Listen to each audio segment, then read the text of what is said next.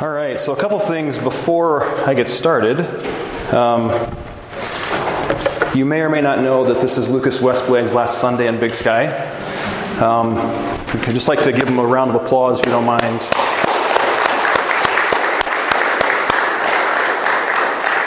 If you don't have middle school kids or high school kids, you probably have just seen Lucas in church and know him from a distance. But let me tell you, this is a guy who I've coached with, I've hung out with, and he for years has given of himself. He and Shannon gave a bunch to this community and to the youth of this community. And coaching middle school sports is not a glamorous position.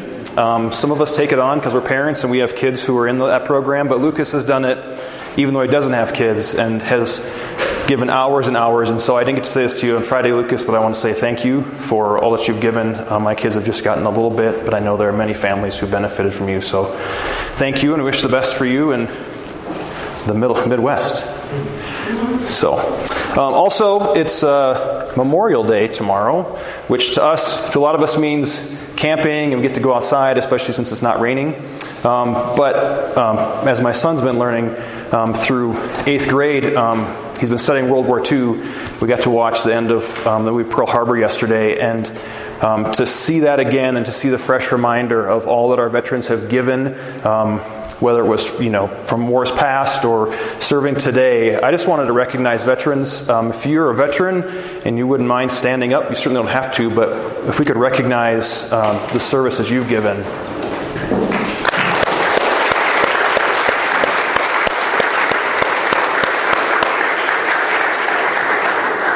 We're going to talk a little bit about freedom and God today, but it just fits perfect to talk about first the freedom that we have in America, thanks to the service and commitment of our military. So we are today in 1st and 2nd Kings. So if you want to go ahead and try to track that down, we're going to talk about a season of provision. We've been going through a series on the seasons of life. And I drew season of provision, and we talk about Elijah. So my seasonal question for you today is, how do you need God to provide for you in this season of your life? So we all have different needs. I've recently been given the opportunity to manage 97 residential rental properties in the meadow here. And so I know for a lot of people moving to Big Sky, housing is a big need. For some, it's healing. For Lucas, it's relocation and establishing a new place. Much longer story, but right now my family, with my brothers, going through a season where we need some reconciliation. And so from big to small things, I think we're all in some way facing a season of need in our life. Thankfully, one of the Hebrew names for God is Jehovah Jireh, which means that God will provide. And so it fits well for us to talk about the season of provision. And we're going to look at the life of Elijah today. So if you want to open to 1 Kings 17, that's where we're going to start out. Give you a little bit of time to get there. You can pull up this funny picture of me. So I wanted to, again, a shout out to Lucas. He's a Lions fan. This is proof, Lucas, that at one point I did cheer for the Lions. I was thinking you can't call me a fair weather fan because there's never really been fair weather. So this is me from summer of 1997 with braces and earring and a whole lot of confusion. Thankfully, having gone to summer camp for many years, this was between my sophomore and junior year of college, and the guy I'm standing next to is a guy named John Kane, who really had an impact on me, not necessarily because he was a great speaker, because quite honestly, he wasn't that great of a speaker. What was really impressive about him, and why I needed to get a picture with him, is watching him with the high school students there. He handled the Bible in a way that I had never seen anybody handle the Bible before. It was almost like people would ask him questions like, "Hey John, how do I handle this with a friend?" or "How do I handle this with my parents?" And every answer was the way David in his life dealt with his son, and he would just expound on the Bible like I'd never seen. It was almost like an old friend to him. He was very comfortable with it, familiar and alive. And we talked in a previous season about Bible memorization.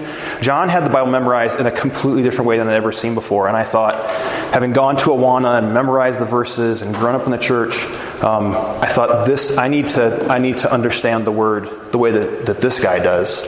And so I committed myself to really diving in and learn the Bible that way that he did, because it was such an impactful way of handling it. So we're going to try to look at the life of Elijah the way that John Cain would have handled it today, in a very kind of living, active way. And then we're going to look at how God provides for us and how we should respond. So, if I can set the stage for the life of Elijah as he comes on the scene. You can take that picture down. Thank you.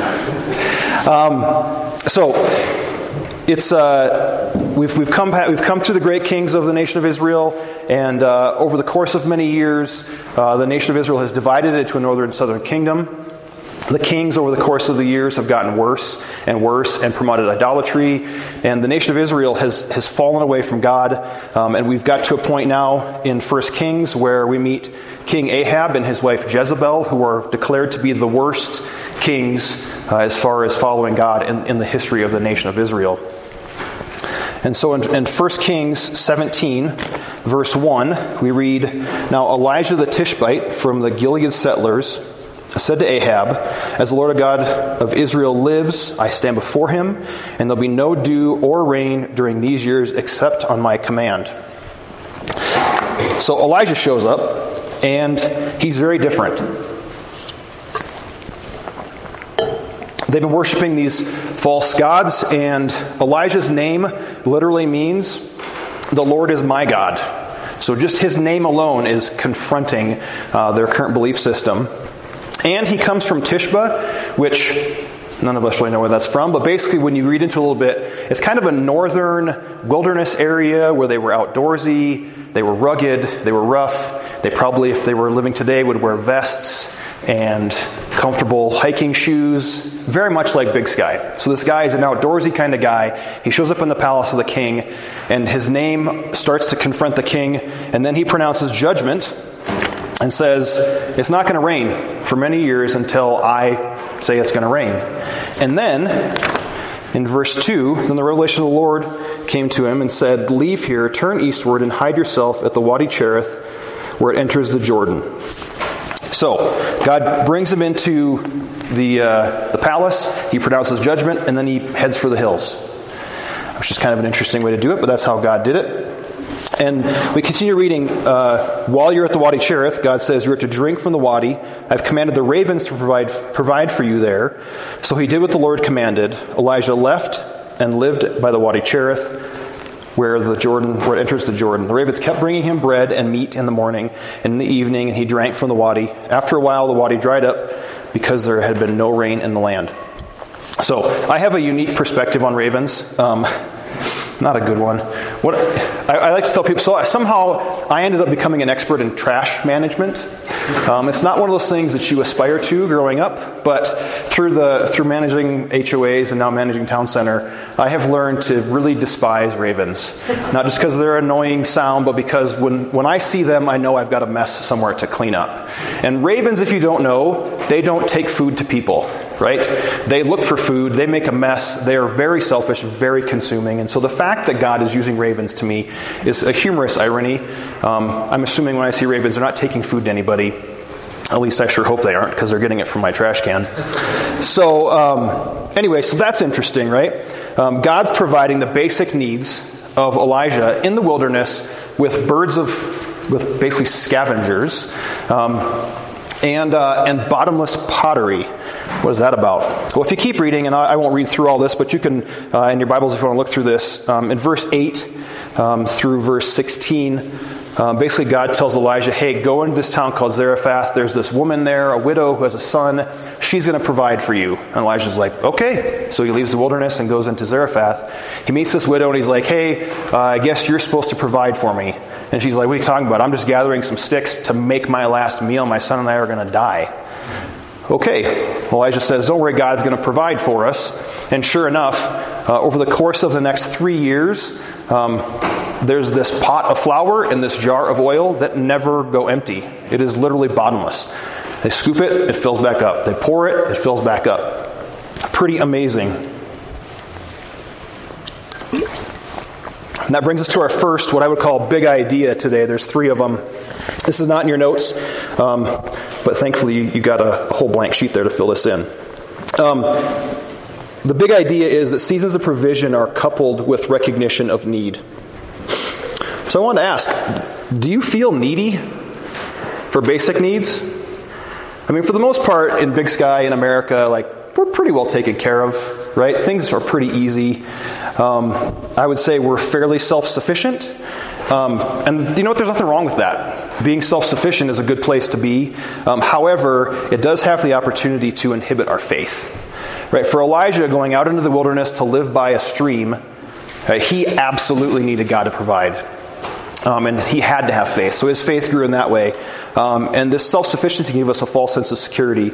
You know that if you've ever lost a job or someone's health turned, right, things can quickly go from self-sufficient to, boy, I really need some provision right now. And the importance of us recognizing our need for provision is that it points us to the provider.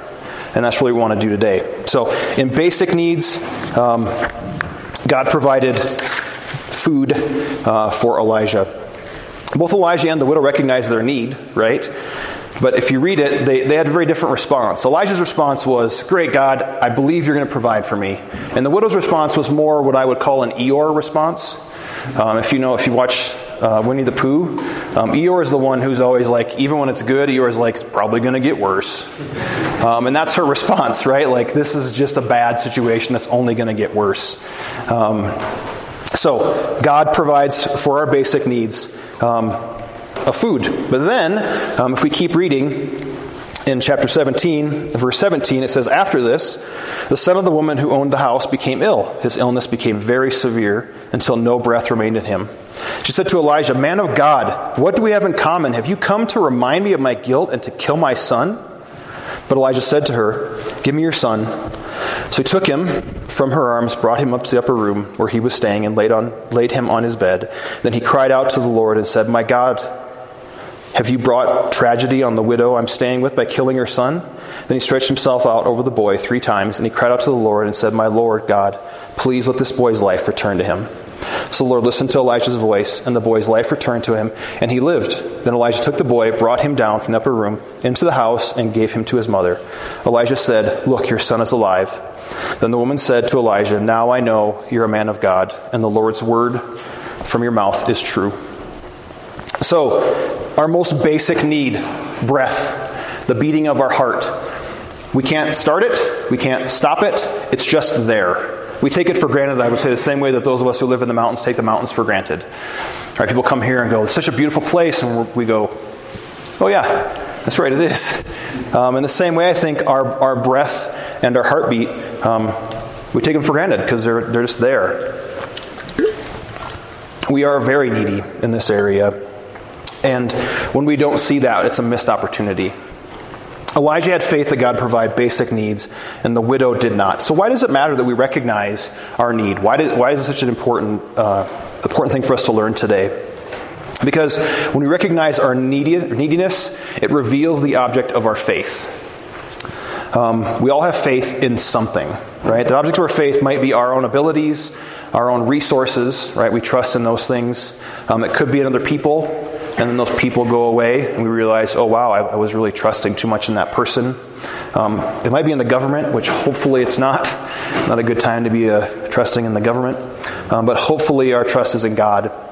And that brings us to our second big idea, which is need plus faith in God brings freedom. And we see that in Elijah. Right? God said, leave and go out into the wilderness, and then go to Zarephath. And then this boy dies. And in all 3 of those, Elijah, there's no sign of him ever panicking, of him ever worrying. He seems very comfortable, very at peace, very happy, just trusting God.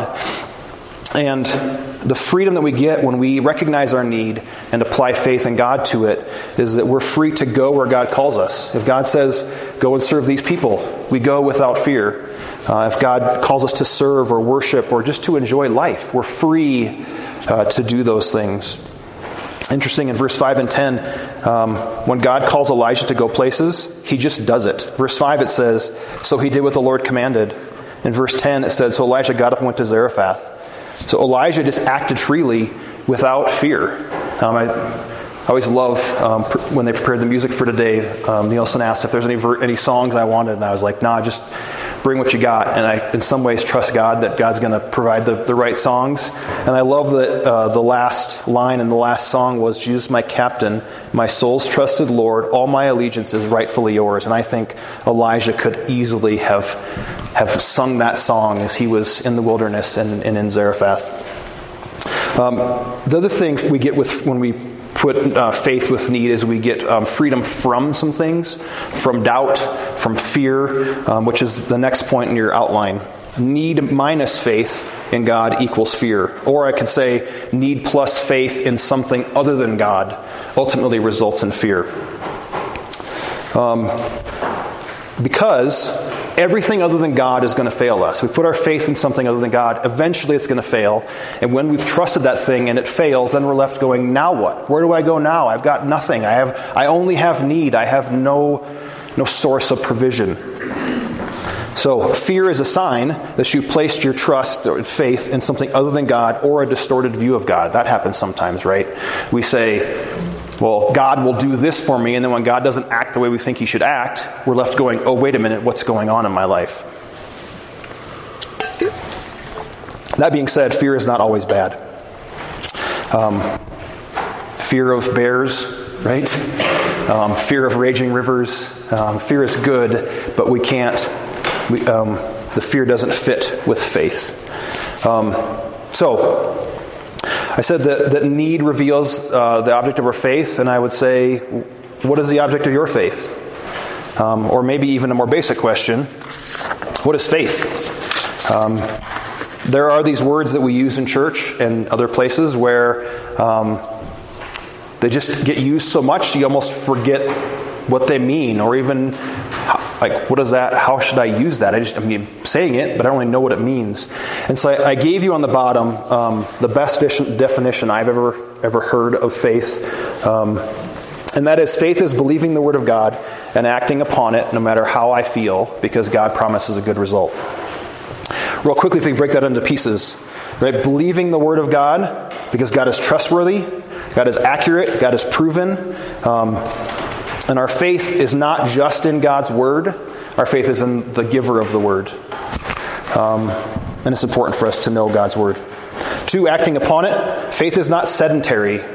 Right? With Elijah, he didn't just sit there, right? God called him to go and he went. God called him to go and he went. Faith causes us to move, to take action.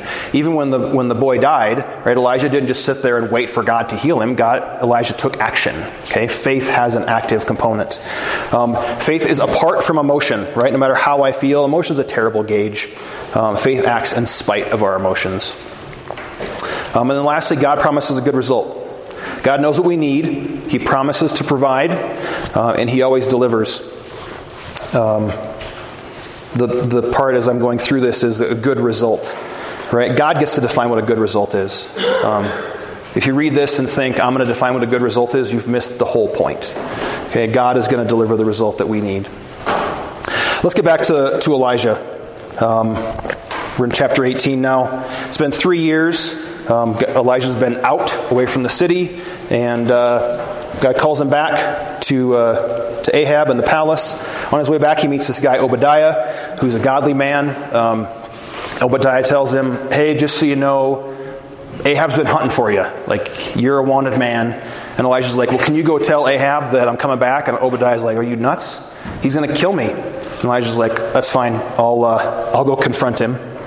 And so Elijah shows up, confronts Ahab, and calls for a showdown. This might be one of my favorite narratives in the whole Bible. So in chapter 18, verse 20, we see how God provides courage to Elijah to stand up. So let's read this because it's too good not to read. So Ahab summoned all the Israelites and gathered the prophets at Mount Carmel. Then Elijah approached all the people and said, how long will you hesitate between two opinions? If Yahweh is God, follow him. But if Baal is God, follow him. But the people didn't answer him a word. Then Elijah said to the people, I am the only remaining prophet of the Lord, but Baal's prophets are 450 men. Let 2 bulls be given to us. They are to choose one bull for themselves, cut it in pieces, place it on the wood, but not light the fire. I'll prepare the other bull and place it on the wood, but not light the fire. Then you call on the name of your God, and I'll call on the name of Yahweh, the God who answers with fire. He is God." All the people answered, "That sounds good." So Elijah said to the prophets of Baal, "Since you are so numerous, choose for yourselves one bull and prepare it first. Then call on the name of your God, but don't light the fire." So they took the bull they'd given them, prepared it, called on the name of Baal from morning until noon, saying, "Baal, answer us." But there was no sound. No one answered. Then they danced, hobbling around the altar they had made. At noon, Elijah mocked them. He said, "Shout loudly, for he's a god. Maybe he's thinking it over. Maybe he's wandered away, or maybe he's out on the road. Perhaps he's sleeping and will wake up." He's just making fun of these guys. They shouted louder and cut themselves with knives and spears according to their custom until blood gushed out of them. All afternoon they kept on raving until the offering of the evening sacrifice, but there was no sound, no one answered, no one paid attention. So then Elijah says, "All right, my turn." He says, "Got to pile up the wood," and he's like, "Soak it." They dug a trench around like this pile of wood they were going to offer the bull on, and he's like, "Dump water on it." And they dump some water, and he's like, "No, dump some more water on it." It was like soaked. The trough around the wood was just full of water. He's like, "We're going to make this even harder." And then in verse 30, Elijah says, "Come near me." So the people approached him. Then he repaired the Lord's altar that had been torn down. And then it goes on through verse 35 and 36. It says, "At the time of the offering, the evening sacrifice, Elijah the prophet approached the altar and said, 'Yahweh, God of Abraham, Isaac, and Israel, today let it be known that you are God in Israel, and that I am your servant, and that at your word I have done all these things. Answer me, Lord. Answer me so that this people will know that you, Yahweh, are God, and that you have turned their hearts back.' Then Yahweh's fire fell and consumed the burnt offering, the wood, the stones, and the dust, and it licked up the water that was in the trench. When all the people saw it, they fell face down and said, 'Yahweh, He is God. Yahweh, He is God.'" So I like the detail of this, right? It burned up not just the bull, but the wood and the rocks, which that's quite a bit of fire to burn up rocks, and the dust, like decimated everything. And how could they not fall down? Right? I mean, if you see that, you know it's serious. And then if you go on reading, Elijah seizes the prophets and has them all killed. So God provides courage to stand up first in victory. I wanted to point out something I thought was interesting. When God called Elijah to do this, God didn't say, "This is how you should do it." Right? Back in chapter 18, verse 1, all God said was, "Go and present yourself to Ahab. I will send rain on the surface of the land." That was it. So imagine if you're Elijah and you're standing there, right, and you've just put out this big challenge, and you're like, "Okay, God, I really need you to come through here." And he didn't have like a small thing, right? I mean, asking God to rain fire from heaven, like, that's pretty uncommon. And so Elijah's there, completely out on his own, acting in faith, believing God would come through. If you click to the next, I found this very interesting as I was preparing. So this is actually a statue of Elijah on Mount Carmel. Like this is history to the Jews, right? So he acted in faith, and he got this like amazing story, amazing deliverance, picture of God's providence, and he got a statue too, which obviously he didn't know about statue. But the application for us is God calls us to go also, right? To go and make disciples, to stand for His word, to stand up courageously, which if you turn on the news, it's pretty hard to miss the fact that now's not a great time to stand up as a Christian. We're not going to be killed or threatened, but you might get a lawsuit against you. You might be shouted down. You might be encouraged to go away. I mean, like right now, doing what Elijah did, very unpopular in America. But God has called us to go and do this, and in the season provision, God has provided or provides courage for us to stand up. So, God gives us courage to stand up for the truth.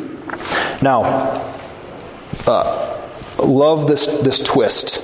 As we turn to 1 Kings 19, Elijah has this amazing victory, and Jezebel, Ahab's wife, says, "May the gods punish me and do so severely if I don't make your life like the life of one of them by this time tomorrow." Like she's going to kill him. right? And Elijah, this amazing man of faith, does what? He runs. You're like, wait, what? This guy's been standing up. He just saw God rain fire from heaven, and his response is to head for the hills again. But God meets him there, and God provides courage in depression and loneliness. We pick up in chapter 19, verse 9. It says, "And the word of the Lord came to him, to Elijah, and said, 'What are you doing here, Elijah?' And he replied, 'I've been very zealous for the Lord of God, the God of hosts. But the Israelites have abandoned your covenant, torn down your altars, and killed your prophets. I alone am left, and they're looking for me to take my life.'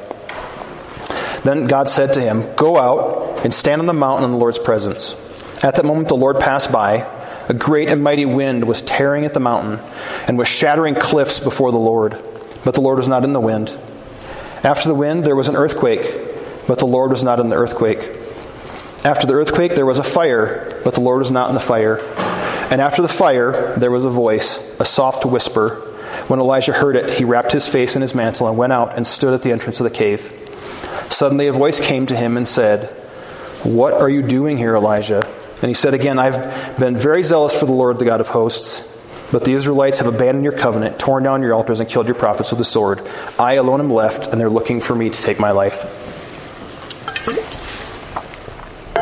Not only does God provide courage to us when we're in these like high mountaintop experiences, but at this low point in Elijah's life, when he's on the run, hiding in a cave, and if you looked at a map where he went, he's from the north of Israel. He went as far south as he could go. Like, he wasn't just trying to like get out of town a little bit and find a quiet spot. Like, he was getting as far away from this as he could possibly go. And yet God provides courage in two ways. The first is his presence. And I love this. This whole time of Elijah running away from this, God doesn't show up and say, "What are you doing? Get up and get back into the city." Right? He doesn't give him a pep talk like, "Hey man, everything's good. Why don't you just go ahead and, you'll be fine." He doesn't. He just shows up and he encourages him with his presence. And then if you keep reading, he encourages him by pointing Elijah to the community of believers that are left. And he gives him a friend whose name is Elisha. And Elisha's with him until the end. So God provides two sources of courage for Elijah. And the application for us here is, for those of us who are in a season of depression or loneliness, God is there, right? In the same way that he was with Elijah in the wilderness when there was nobody there, God is there with the still small voice. And we need to listen for that in those moments of depression and loneliness. We're never alone. And we have a Christian community around us, right? There are people here today and people who are out camping today, but they're here for us. We have this great community in Big Sky of believers. So God provides courage to stand up when we're down. So whether you're in the spectrum of depression and loneliness, you might be in the cave at the far end of Israel, or you might be on the mountaintop of victory. God is providing courage in both of those situations and everywhere in between. I just love this beautiful juxtaposition. You've got Elijah reaches out for his object of faith in the highest of highs and in the lowest of lows, and he finds courage. The last third big idea is that God doesn't mandate our method, right? He knows and welcomes us. Elijah called out to God and called God to rain fire from heaven, and God's like, "Yep." Elijah ran and was wallowing in self-pity and discouragement and alone, and he cries out to God, and he's like, "I'm the only one left. Why am I here? This is horrible." And God answers him. There's a couple of verses in Hebrews that I think totally fit this. It says, "For we do not have this is Hebrews 4:15 and 16. "For we do not have a high priest who's unable to sympathize with our weakness, but one who in every respect has been tempted as we are, yet without sin. Let us then, with confidence, draw near to the throne of grace, that we may receive mercy and find grace to help in time of need." It hits all the points we're talking about today. We have a need, and God encourages us to come to Him with confidence exactly as we are. He's not saying, do it this way, use these words, put this on, clean yourself up first. God just says, come in all circumstances. And then in response, we should not mandate His response. Right? When we seek God, sometimes His answer comes in a fireball. Not often. I don't think anybody's seen a fireball. But, miraculous. Sometimes it comes in a whisper, and sometimes it's silence. So in your current, season of need or provision, if you're seeking God and you're not getting the answer you want, then maybe we need to change what we think we need in that moment. God calls us to seek Him and to trust Him for the response. So the most important provision is our last provision, and that is hope in death. So Elijah lives this great life. Elisha is with him. It says in 2 Kings, chapter 2, verse 1, the time had come for the Lord to take Elijah up to heaven in a whirlwind. Again, pretty amazing. So basically, Elijah is like, Elisha, why don't you stay here? I got to go over there. God's going to take me up to heaven. And Elisha's like, no way, I'm coming with you. And Elijah's like, all right, fine. So he goes over here and he's like, Elisha, why don't you stay here? I'm going to go over there and God's going to take me to heaven. And Elisha's like, nope, I'm coming with you. So basically all the way, there's like 4 times, Elijah's like, dude, you can go ahead, I'm done. Like, I'm going to heaven. You can just leave now. And Elisha's like, nope, I'm coming with you. Great. I mean, there's a whole separate, this is like 3 different sermons in one sermon. I just love the picture of Elisha, like, nope, I'm with you, man. So finally they get to the point, and we're in chapter 2, verse 11 and 12. As they continued walking and talking, a chariot of fire with horses of fire suddenly appeared and separated the 2 of them. Then Elijah went up into heaven in the whirlwind. Amazing. As Elisha watched, he kept crying out, my father, the chariots and horsemen of Israel. Then he never saw Elijah again. He took hold of his clothes and tore them into 2 pieces. So, a little biblical interesting fact. There's only 2 people in the history of the Bible who've never actually died physically. This is one of them. And this has got to be like the coolest recorded way of not dying. Right? Enoch, earlier it says, Enoch walked with God and then he was no more. Not near as cool. Like, this is amazing. But the story for us is that God provides a way for hope in death when we could never, ever possibly provide for ourselves. Right? In some ways we could believe we can provide our own food and we can provide our own encouragement. We can't do this. We could never provide our own way. Hope in death is provided by God through His death and resurrection, or the gospel. What greater need, what greater provision is there than that? And Elijah has it, right? So all we need to do is believe Jesus died so that we may be forgiven of our sin and given new life and hope in death. If you have believed and received, what a way to celebrate a provision, right? And the giver of that provision. Our seasonal reminder is that God's provision, no matter what season you're in, comes through knowing Him and drawing near to Him, like Elijah did. So no matter your need, whether it may be food today, it may be housing, it may be family reconciliation, it might be a new pastor, right? Or maybe it's eternal life. No matter where you are, God is the provider, right? Jehovah Jireh is the provider, and He will provide if we will just seek Him. So that's what the life of Elijah tells us. Let me pray for us. God, we are needy, and we know at times that those needs are not so obvious, and other times, other seasons, the needs are present and they are right in front of us, and we don't know what else to do. So God, no matter where we are in life, no matter whether we're feeling needy or whether we are feeling pretty self-sufficient, God, I pray that you would help us to see our need, help us to see the God who provides, and help us to draw near to you with confidence, not in a specific way, but as we are. May we come as we are to you because you receive us no matter our circumstances, no matter our posture, no matter our disposition. You love us and you welcome us, and we need you. Thank you, God. Amen.